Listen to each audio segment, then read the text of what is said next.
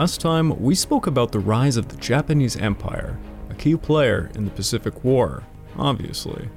In this episode, we're going to focus on another key player in the Pacific War, all the way on the other side of the Pacific Ocean, that being the United States of America. What was the position of the United States after World War I?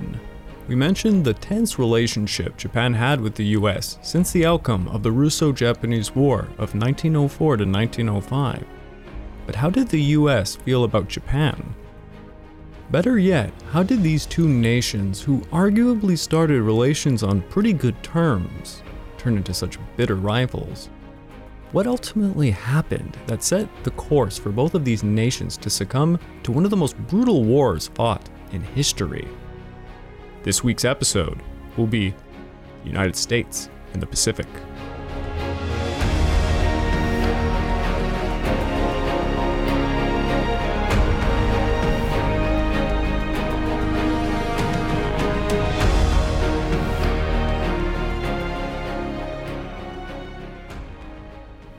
Welcome back to the Pacific War Podcast, week by week. I'm your dutiful host, Craig Watson.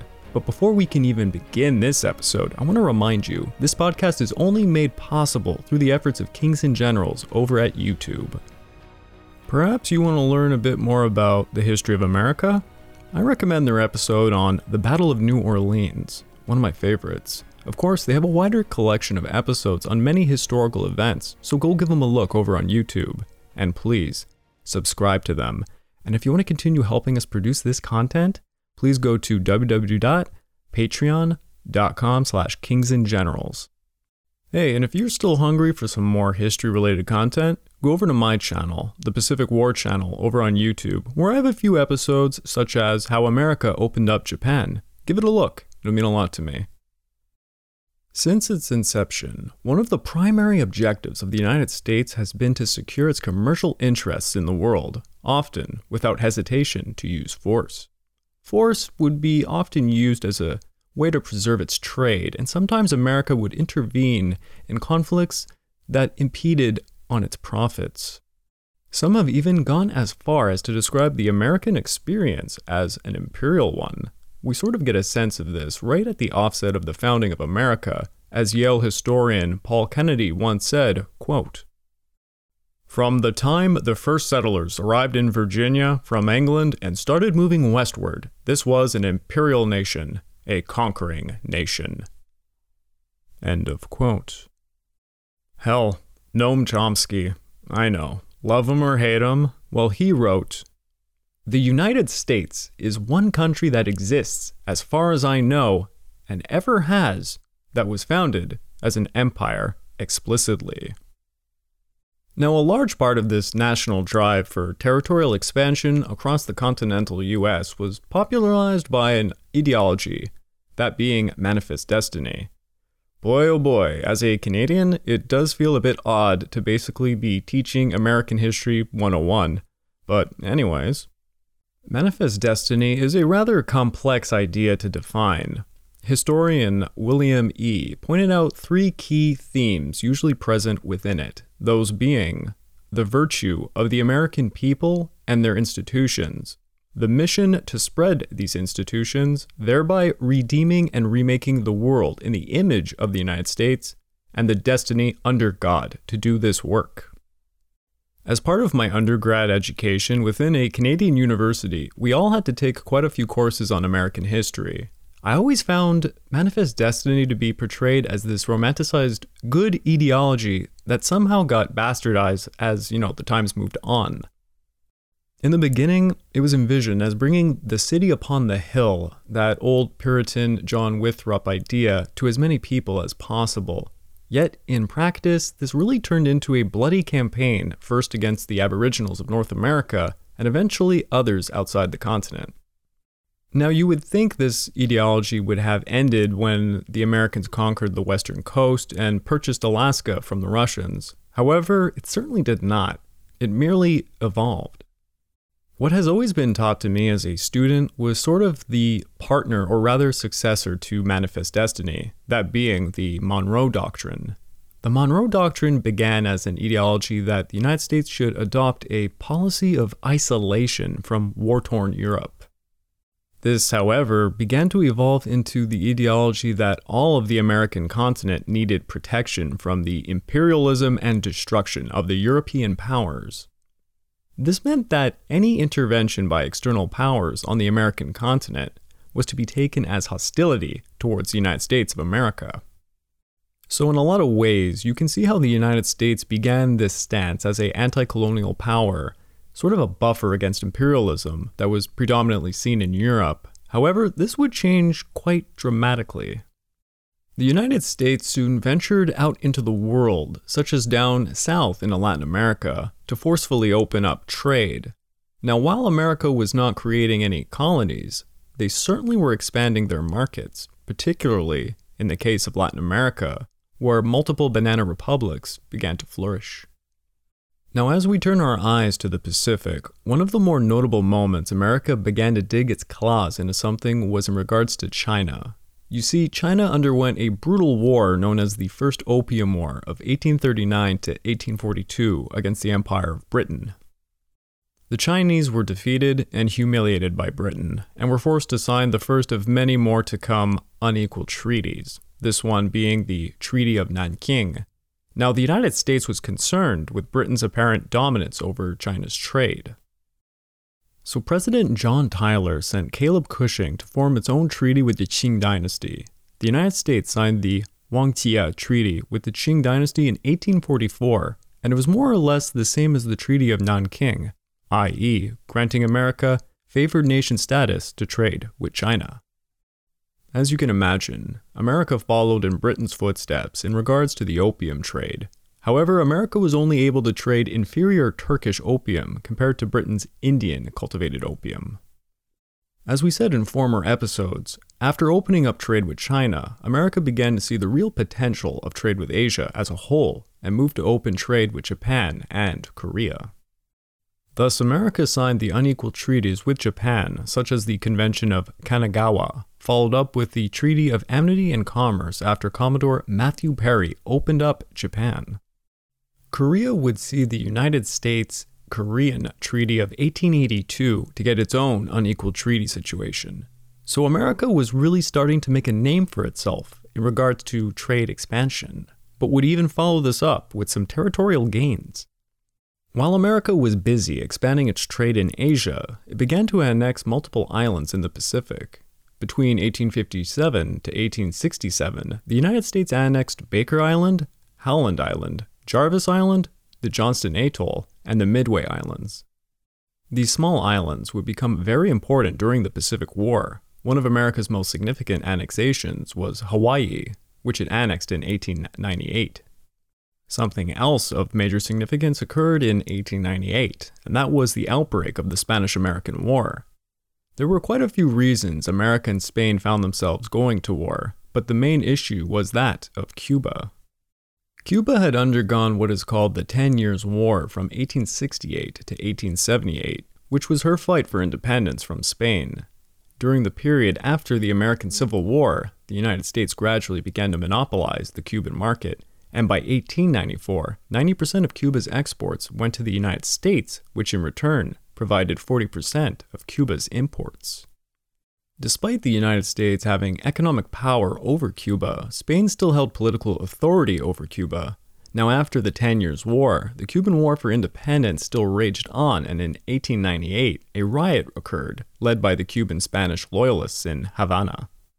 They destroyed the printing presses of 4 local newspapers, and this concerned the U.S., who feared for the lives of Americans living within Havana. In response, the U.S. sent the battleship USS Maine to Havana to ensure the safety of American citizens and interests. Keyword, interests. Because in reality, they sent the warship to underscore Spain and promote reform.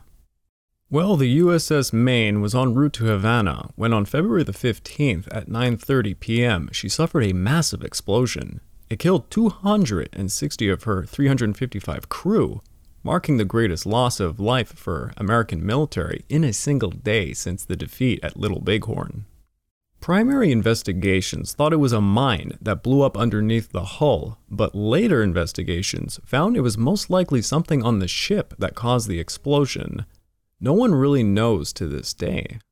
As you can imagine, the US newspapers began to leap to conclusions that it was Spain to blame for all of this. This almost certainly was not true, as Spain literally had nothing to gain from such hostilities, but nonetheless, it put Cuba under the microscope of the American people. Action was demanded in some form, thus Congress gave the go to send American troops to Cuba to end the Civil War, fully knowing this would force a war between the United States and Spain. On April the 20th of 1898, an ultimatum was sent to Spain demanding it withdraw from Cuba. In response, Spain severed diplomatic relations with the United States, and the US Navy began a blockade of Cuba, which led Spain to declare war on April the 23rd. Now here's the thing. While this entire debacle was technically over Cuba, two nations were at war with another, and one of those nations had a lot of colonial holdings ripe for the plucking. Spain had held the Philippines for 333 years, and on May the 1st of 1898, Commodore George Dewey took the U.S. Asiatic Squadron to attack the Spanish squadron of Admiral Patricio Montoyo, who was defending it. What occurred was called the Battle of Manila Bay, and the Spanish squadron was hopelessly outgunned. The U.S. Navy had 4 cruisers and 2 gunboats versus the Spanish force of 6 cruisers and 1 gunboat. However, when the U.S. ships engaged the Spanish and their coastal batteries, there was a huge discrepancy in their range of fire. The Spanish ships fired alongside their coastal batteries with all shells falling short. The Americans swung in, opening fire with their port guns, and turned back to fire with their starboard guns over 5 times, at a range of 5,000 yards. The Spanish continuously fired back, but they could not match the range of the Americans. The Spanish would have 5 cruisers sunk, 2 others scuttled, and around 270 casualties, including 77 deaths. The Americans allegedly suffered only 9 casualties, maybe 1 death due to illness. The Americans had defeated the Spanish squadron in a matter of hours. Boom. The Americans proceeded to transport a Filipino resistance leader named Emilio Aguinaldo, who leads Philippine forces and by June the 12th proclaims the independence of the Philippines from Spain. Unfortunately, America had landed 11,000 of its own troops in the Philippines who would butt heads with the Filipino forces, ending their collaboration and starting the Philippine-American War. That conflict would go on until 1902, with the U.S. forces fighting the new Philippine Republic. It would claim the lives of over 200,000 Filipino civilians, mostly due to famine and disease. The war was a gruesome one, marked with a lot of guerrilla warfare. The United States would have something like 15,000 deaths, and the Filipino forces would lose something like 20,000. Yet before all of this, the Spanish capitulated formally to the United States on August the 14th of 1898, accepting to surrender and declaring the establishment of the U.S. occupation. Another Spanish possession ripe for plucking was Guam, and on June the 20th, the USS Charleston, alongside 3 transports, invaded the small island. The Charleston fired a few shells at the abandoned fort called Fort Santa Cruz. No shots were returned, and it turned out only 2 local officials on Guam did not even realize that they were at war. They figured the shots had been some sort of salute. In fact, it's alleged the 2 officials came out to the USS Charleston to apologize for their inability to return the salute as they were out of gunpowder. The captain of the Charleston, Henry Glass, notified them that they were at war, but no Spanish warships had been to the island in almost 2 years. So, Captain Henry Glass proceeded to meet the Spanish governor and arranged their surrender, taking a small garrison of 54 Spanish infantrymen prisoner. A rather bloodless conflict, to say the least. The most important conflict of this war would be found in Cuba. The Americans landed the 1st Marine Battalion at Fisherman's Point in Guantanamo Bay on June the 10th. This was followed by the 5th Army Corps under General William R. Shafter, landing at Daiquiri and Siboney on June the 22nd and the 24th. It's important to note a lot of these American forces were veterans of the U.S. Civil War and thus used Civil War tactics like using skirmishers at the head of their advancing forces. At first, the Spanish managed to ambush some of the US forces, and with quite a lot of success. Then on July the 1st, a force of 15,000 Americans, including the famous Rough Riders, God do I love them, and with them, one of the greatest presidents of the United States, Theodore Roosevelt, attacked an entrenched force of 1,270 Spaniards. What occurred was the Battle of El Caney and the Battle of San Juan Hill, just outside Santiago. At El Caney, over 500 Spanish soldiers held out for 12 hours against almost 7,000 American forces. The Spanish managed to kill 81 and wounded up to 360 Americans, while receiving 38 deaths and 138 wounded themselves. They ultimately ran out of ammunition and had to give up.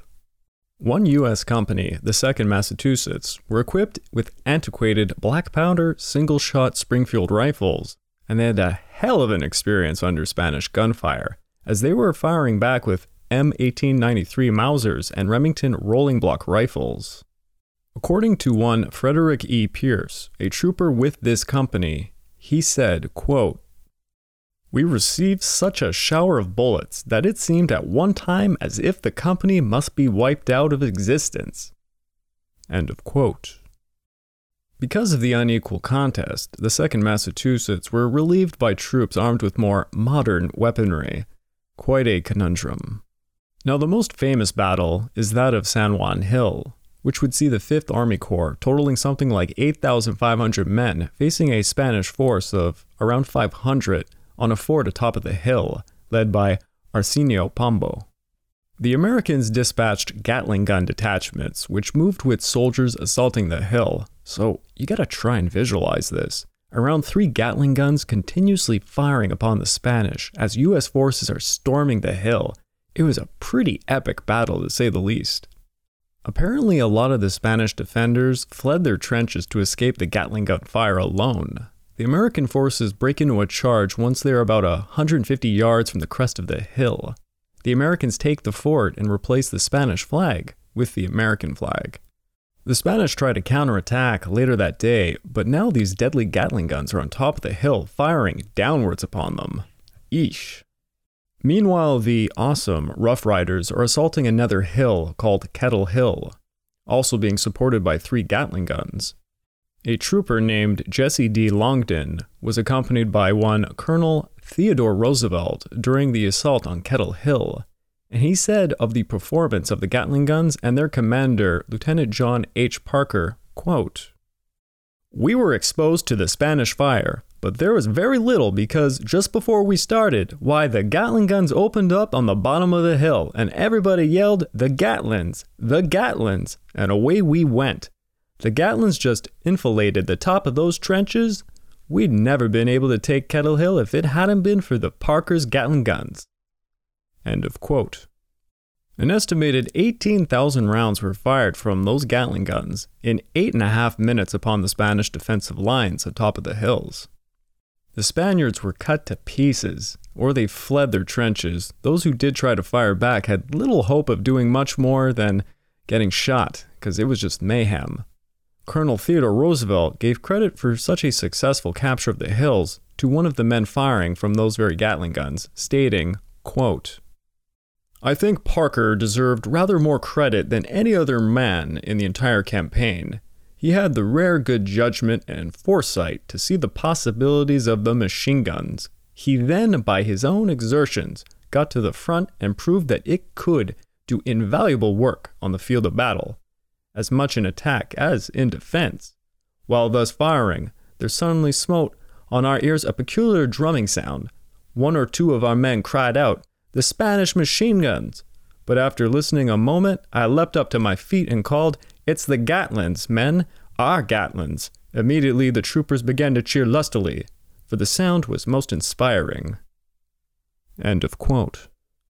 Now, under this continuous fire, another famous American, First Lieutenant John Blackjack Pershing, a man who would later reach the highest rank ever held in the U.S. Army by a living officer, well, he was there also, advancing, and this was what he had to say about the event. Quote, "The entire command moved forward as coolly as though the buzzing of bullets was nothing more than humming of bees. White regiments, black regiments, regulars, and Rough Riders, representing the young manhood of the North and the South, fought shoulder to shoulder, unmindful of race or color, unmindful of whether commanded by ex-Confederate or not, and mindful only of their common duty as Americans. End of quote. It's certainly interesting how the U.S. Civil War creeps into this war so much. Anyways, the Americans reach the top of Kettle Hill, and some have to resort to hand-to-hand combat, but eventually the Spanish retreat. You get the famous picture of Theodore Roosevelt with the Rough Riders on top of the hill at this point, by the way. It's a really interesting photograph. I recommend looking at it. It gives you sort of a feeling of what these guys were like. They come off more like frontiersmen than soldiers, almost cowboy-like, products of a time long forgotten. The Spanish will counterattack, but yet again these Gatling guns are placed atop Kettle Hill and rain hell upon them. Despite everything, the way I describe it, the Americans take a lot more casualties than the Spanish. After all, they were charging up fortified hills. The Americans took over 1,000 casualties, with 144 deaths. For the Spanish, it's like 360 casualties, with 114 dead. Now, after all of this, the Americans and Cuban revolutionaries, let's not forget them. They siege Santiago. There was a bloody strangling of the city, with trenches being dug closer and closer to the Spanish positions. Simultaneously, there was also a naval battle called the Battle of Santiago de Cuba on July the 3rd, where 4 U.S. battleships and 2 cruisers attack 4 Spanish cruisers and 2 destroyers. It starts off as a blockade by the Americans with just a few skirmishes, not amounting to so much. Then the Spanish squadron, commanded by Admiral Pascual Cervera, was biding his time, hoping for bad weather to scatter the U.S. ships so he could make a more favorable engagement. Well, unfortunately, time was not on his side. As we mentioned, the ongoing siege of Santiago, Cervera found himself unable to remain safely in the harbor, and the governor, General Ramon Blanco y Arenas, was quoted to say to him, quote, "It is better for the honor of our arms that the squadron perish in battle." End of quote. So the Spanish squadron makes a break for it on July the 3rd at 9 a.m., thinking the Americans would be busy with religious services. Well, unfortunately for the Spaniards, a U.S. ship sees them getting ready to break out as a Spanish ship column makes its way around Cape Smith. And they are met with the broadside of all the U.S. warships in what is described as a hail of fire. Without much choice, some of the Spanish ships attack the U.S. ships, some even trying to collide into them, trying to cover the escape of the other half of their squadron. This naval battle was what some Americans might have described as a turkey shoot. All 6 of the Spanish warships are sunk. 343 sailors die, with almost 2,000 captured. The Americans pay for this with a single death and 1 wounded. After this, Cuba is effectively occupied by the Americans, who pull out most of their forces, because this whole time, both Spanish and Americans are falling victim to disease and heat stroke, as you can imagine. Regardless, the U.S. forces leave many black volunteers in Cuba, thinking that their race would protect them from the disease and harsh climate.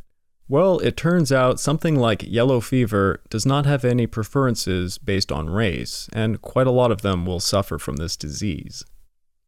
Another campaign was enacted during this war, over at Puerto Rico, which was blockaded by 12 U.S. warships as early as May. Landing offensives commenced in June, and in a similar fashion to what happened in Cuba, the Spanish eventually lose their fortified positions in mid-August. The Spanish played around with the idea of sending a fleet to the Philippines, but then they cut this idea off when they believed the American Navy might threaten their homeland's coast. Boy, if that happened, it would not have gone too well for the Americans. With the major defeats of both Cuba and the Philippines, and its 2 fleets completely destroyed, Spain sued for peace. The war took 16 weeks, and Ambassador to London, John Hay, wrote to his friend, Theodore Roosevelt, declaring the event to be a, quote, splendid little war. The war was showcased heavily in the press, showing African and white Americans fighting side by side against a common foe, an attempt to heal the recent scars of the US Civil War. Two major things really came about from this war. One, America emerged as this image as the defender of democracy that we see to this very day. And two, the relationship between the United States and Cuba would be severely altered.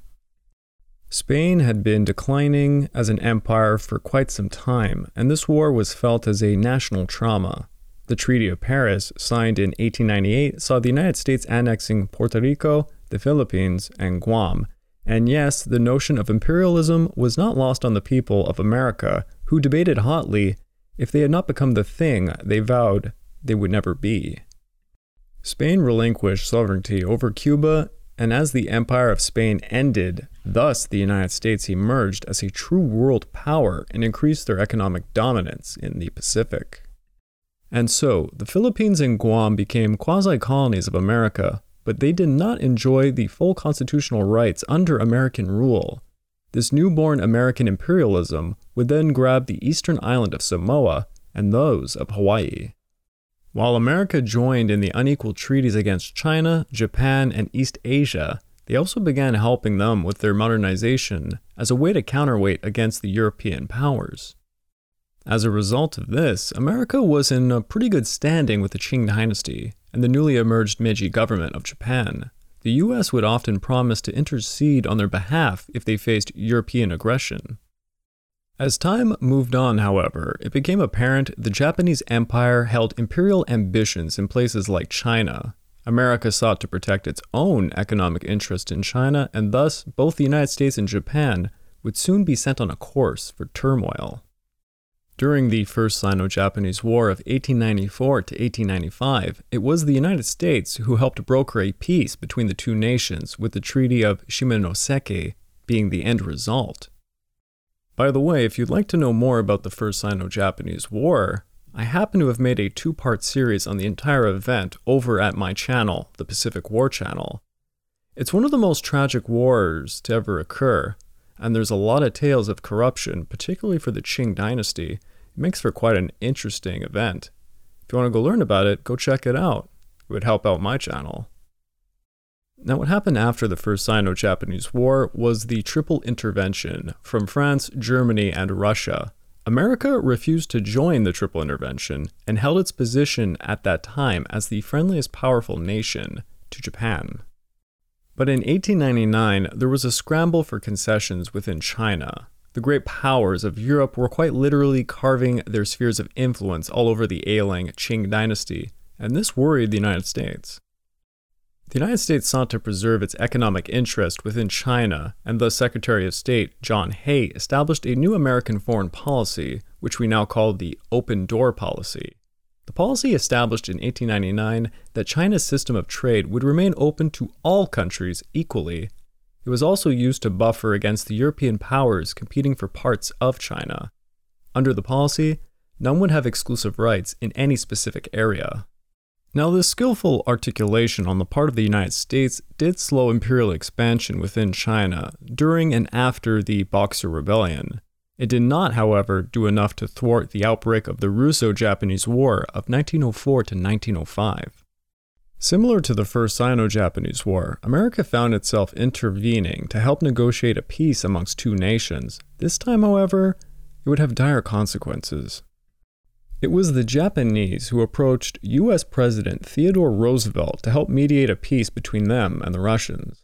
They sought out Roosevelt because he was one of the few who expressed pro-Japanese stances at the beginning of the war. When the Japanese opened up the war with a surprise attack on the Russian Navy anchored at Port Arthur, Roosevelt allegedly admired the sneak attack and was quoted to say, quote, "I was thoroughly well pleased with the Japanese victory." End of quote. However, as the war progressed, Roosevelt became concerned with the strengthening military power of Japan and how this might have an impact on U.S. economic interest in Asia. Negotiations were to take place in Portsmouth, New Hampshire in August of 1905, It was self-evident that Japan came to the negotiating table in a position of superiority, as its military was undefeated, and it destroyed not one, but 2 Russian fleets. Despite this, Tsar Nicholas II forbid his delegates to agree to any territorial concessions, reparations, or limitations on the deployment of Russian forces in the Far East. Not a lot of room to work with. The Japanese immediately demanded the Russian port of Vladivostok until Roosevelt was able to convince them to give up this claim. Although the Russians adamantly made it clear no indemnity payments would be made, Roosevelt tried to smooth this over by merely calling them reimbursements. Then the Japanese argued they deserved the entire Sakhalin Island as they had conquered it during the war. The Russians countered by giving them only trade rights to the island.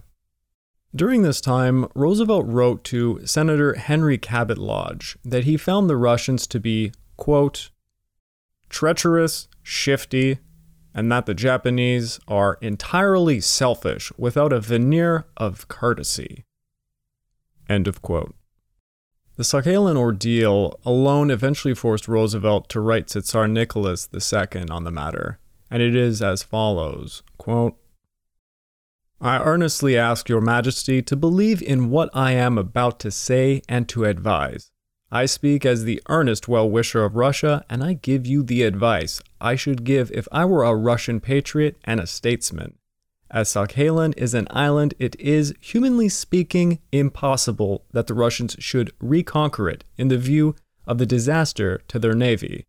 It seems to me that every consideration of national self-interest, of military expedience, and of broad humanity makes its amenity wise and right for Russia to conclude peace substantially along these lines, and it is my hope that your majesty will take this view. At the same time, he also told the Japanese diplomats this, quote, ethically, it seems to me that Japan owes a duty to the world at this crisis. The civilized world looks to her to make peace. The nations believe in her. Let her show her leadership in matters ethical no less than matters military. The appeal is made to her in the name of all that is lofty and noble, and to this appeal I hope she will not be deaf. End of quote. Well, the Japanese kept pressing for indemnity payments, and Roosevelt eventually wrote to his son Kermit, quote, the Japanese ask too much, but the Russians are 10 times worse than the Japs because they are so stupid and won't tell the truth. End of quote. Eventually, Roosevelt got the Russians to agree to split half of the island of Sakhalin and for Japan to withdraw her demands for indemnity payments.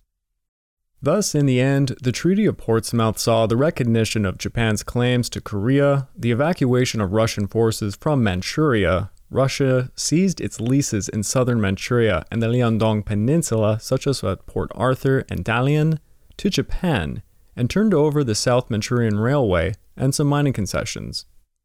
Now, while the treaty resulted in confirmation of Japan's emergence as the power in East Asia, this did not all go well with the Japanese public. The Japanese public knew full well of the numerous military victories they had during the war and felt the economic and human life cost of the war. The Japanese expected reparations to help families recover from lost fathers and sons, and to relieve the burden of heavy taxation. Without them, social unrest erupted in the country. What occurred has become known as the Haibaya riots. Angry mobs of citizens marched through the streets, damaging government buildings and several American-owned establishments, like missionary churches. 17 people were killed, 2,000 were arrested, and over 350 buildings were damaged. The Japanese Prime Minister, Katsura Taro, and his cabinet collapsed by January the 7th of 1906. Why did they march like this? Well, they felt their government was far too lenient on the Russians, and that the terms of the treaty were humiliating.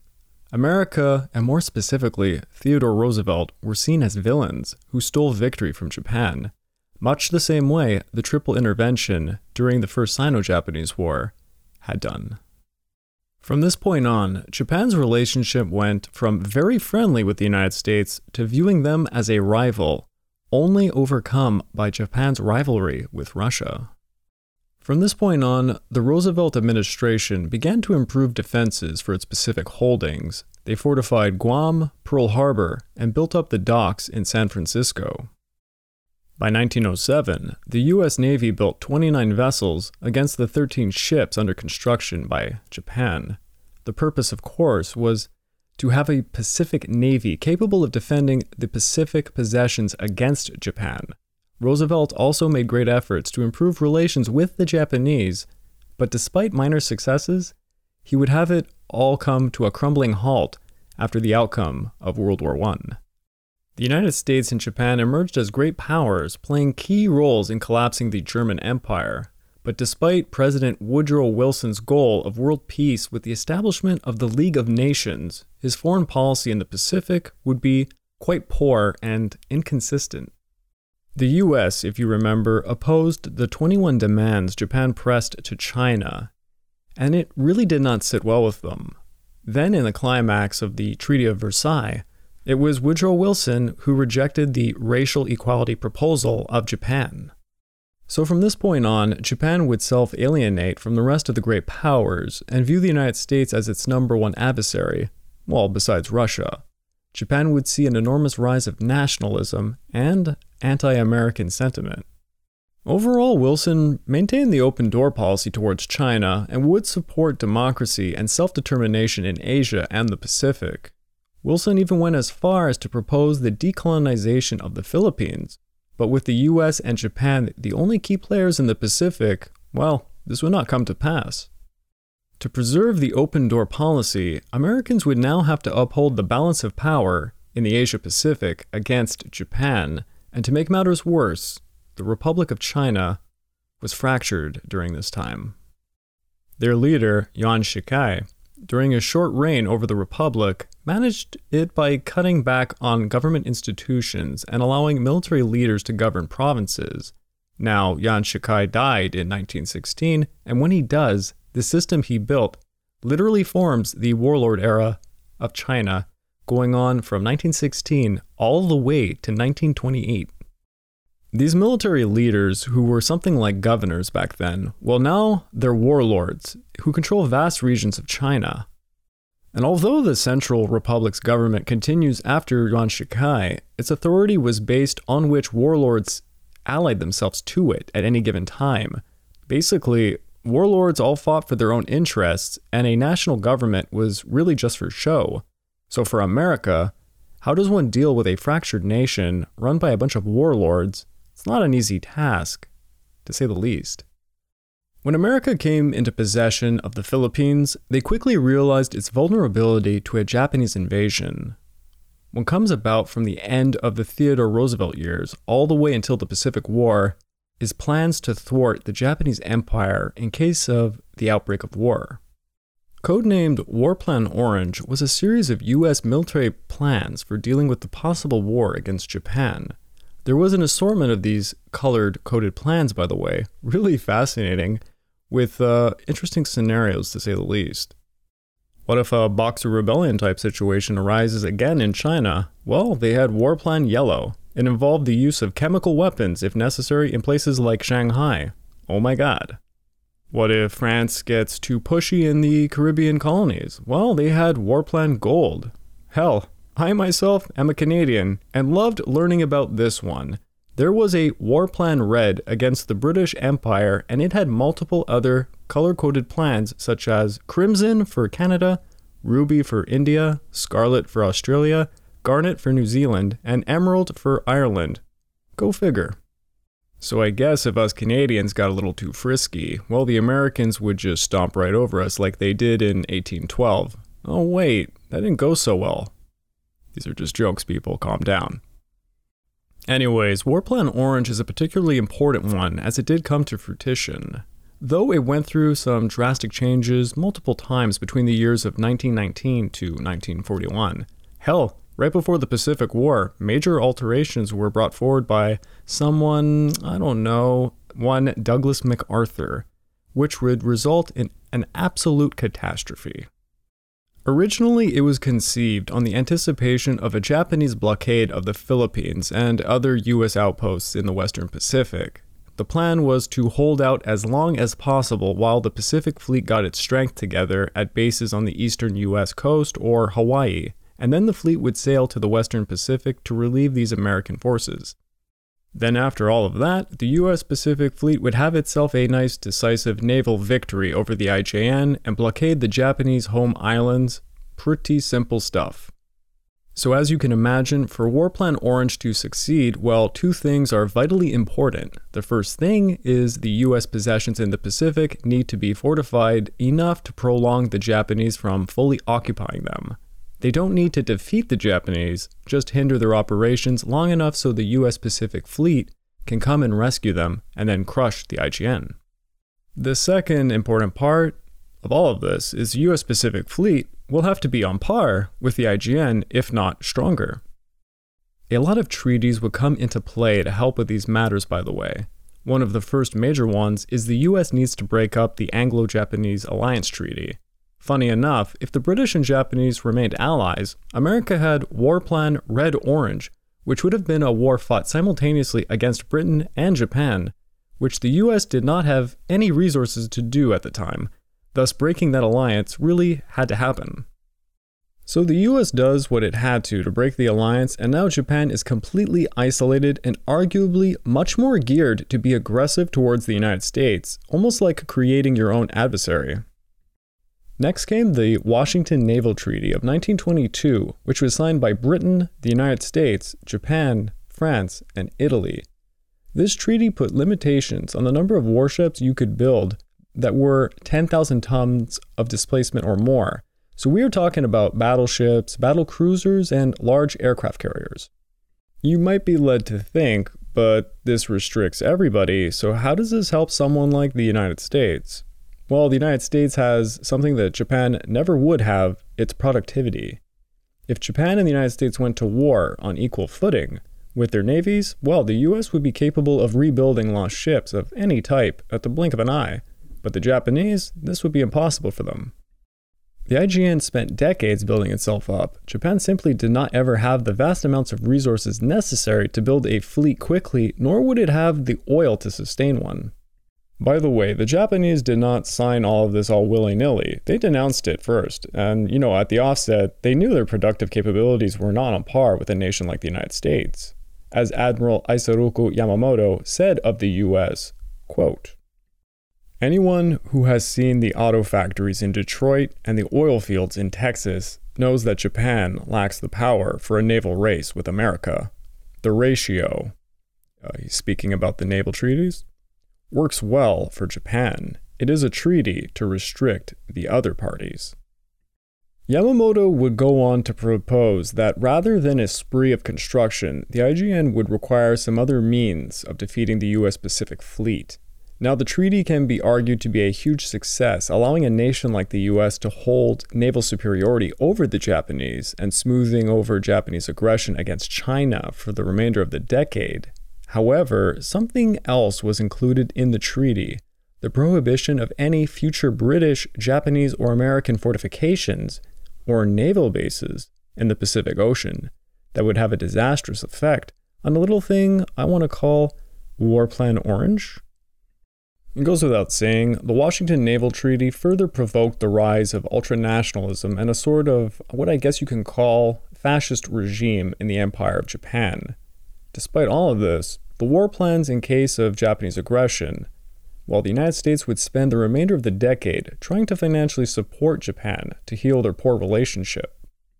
Then came another, the London Naval Treaty of 1930, which was an extension of the former, putting more limitations now on cruisers and submarines. Basically, many issues were argued over when the Washington Naval Treaty was being formed, and in the end, they had left out cruisers and submarines. Well, now those got limited. Adding to this was the Wall Street crash of 1929, beginning the Great Depression. What followed was a time of high unemployment, poverty, deflation, emigration, and a general economic crisis being managed quite poorly by the government of President Herbert Hoover. Then came the 1932 election of Franklin Delano Roosevelt and the establishment of the famous New Deal plan. The New Deal was a series of programs, public work projects, new regulations, and extreme financial reforms. Through these efforts, the U.S. economy gradually began to recover, but the effects of the Great Depression would still be felt for many years to come.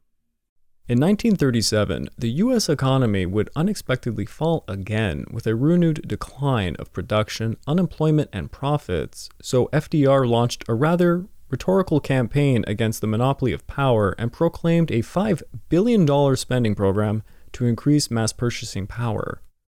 To give you an idea, the unemployment jumped from 14.3% to 19% between May and June of 1937. My God, that's a lot. And this all was most likely due to nothing more than the rhythms of the business cycle, so to say, but opponents to FDR tried to use this moment to get rid of him. So, love him or hate him, John Maynard Keynes was someone who did not think the New Deal under FDR ended the Great Depression and said, quote, it seems politically impossible for a capitalist democracy to organize expenditure on the scale necessary to make the grand experiments which would prove my case, except in war conditions. End of quote. Well, luckily, the 1937 recession had ended by 1939, and the American economy was recovering once more. Back in the Pacific, the economic turmoil in the United States coincided with the consolidation of Japan's ultranationalism, which launched a successful invasion of Manchuria following the Mukden incident. The United States led the movement to investigate the situation, which became known as the Lytton Commission, headed by Lord Lytton and included correspondents from Germany, Italy, France, and the United States. Their report stated that the operations of the IGA following the Mukden incident could not be regarded as legitimate self-defense. They followed this up, stating the new state of Manchukuo could not have been formed without the presence of Japanese troops, and that it had no Chinese support, and thus it was not part of a genuine, spontaneous, independent movement. Yeah, no kidding. Yet despite all of this, the report did not address its one chief goal. What caused the Mukden incident? In the end, a Geneva correspondent was quoted to say, quote, "The report, which was approved unanimously, proposes that China and Japan shall be given 3 months in which to accept or reject the recommendations. It is the hope that the parties will agree to direct negotiations." The French correspondent attached to the commission this, and it is as follows, quote, "The report insists on the withdrawal of Japanese troops within the South Manchurian Railway Zone, and recommends the establishment of an organization under the sovereignty of China to deal with the conditions in Manchuria, taking due action of the rights and interests of Japan, and the formation of a committee of negotiation for the application of these and other recommendations." End of quote. Well, then the report was made public. The Japanese government extended its official diplomatic recognition of Manchukuo, and so the findings of the report were announced before the General Assembly of the League of Nations, and the motion was raised to condemn Japan as an aggressor in 1933. Yosuke Matsuoka, the Japanese delegate, he simply walked out. Japan would give its formal notice of its withdrawal from the League of Nations on March the 27th of 1933. This was all filmed, by the way. You can go over on YouTube right now and watch the event. It happened in the General Assembly of the League of Nations, and I highly recommend it. It's quite something to see. Words can't express the full feeling or the emotions showcased on film, you know. So it goes without saying, the open door policy was falling apart. FDR was pretty preoccupied with domestic programs, and who can blame him? But this all resulted in the Japanese basically having a free hand in China. Furthermore, the US Navy was not in a good state. Hell, the Asiatic Squadron was still using warships all the way going back to the Great War. Both Hoover and FDR's administrations cut down on the Army and Navy's budgets. During Hoover's years, not a single warship was even constructed. In response to all of this, Congressman Carl Vinson, sort of a champion of a stronger Navy, worked in Roosevelt's administration to push for naval buildups and to promote a jobs program. Well, this certainly met FDR's policies, so it was a go. What came about is known as the Vinson Acts. There was a few of them, and they gradually increased the naval buildup all the way up to the London Treaty limits by 1942. With the Navy looking a bit better came more confidence for War Plan Orange, which was great because Japan did not just leave the League of Nations, it also withdrew from the London Naval Act. Japan in the late 1930s and early 1940s held considerable superiority in the Pacific. Would the naval buildup be enough to meet the demands of War Plan Orange? Only time would tell. I would like to take this time to remind all of you this podcast is only made possible through the efforts of Kings and Generals over at YouTube. Please go subscribe to Kings and Generals over at YouTube and continue to help us produce this content by checking out www.patreon.com/kingsandgenerals. And if you're still hungry after that, please go give my personal channel a look over at the Pacific War channel at YouTube. It would mean a lot to me. I am quite a small channel. Join us next time for what might be the longest episode that will ever be part of this Pacific War podcast series. Seriously, I have numb fingers from all the typing. Next time, we're going to be looking at the war in China, better known as the Second Sino-Japanese War. Oh, and I can assure you, it's going to be gruesome and bloody.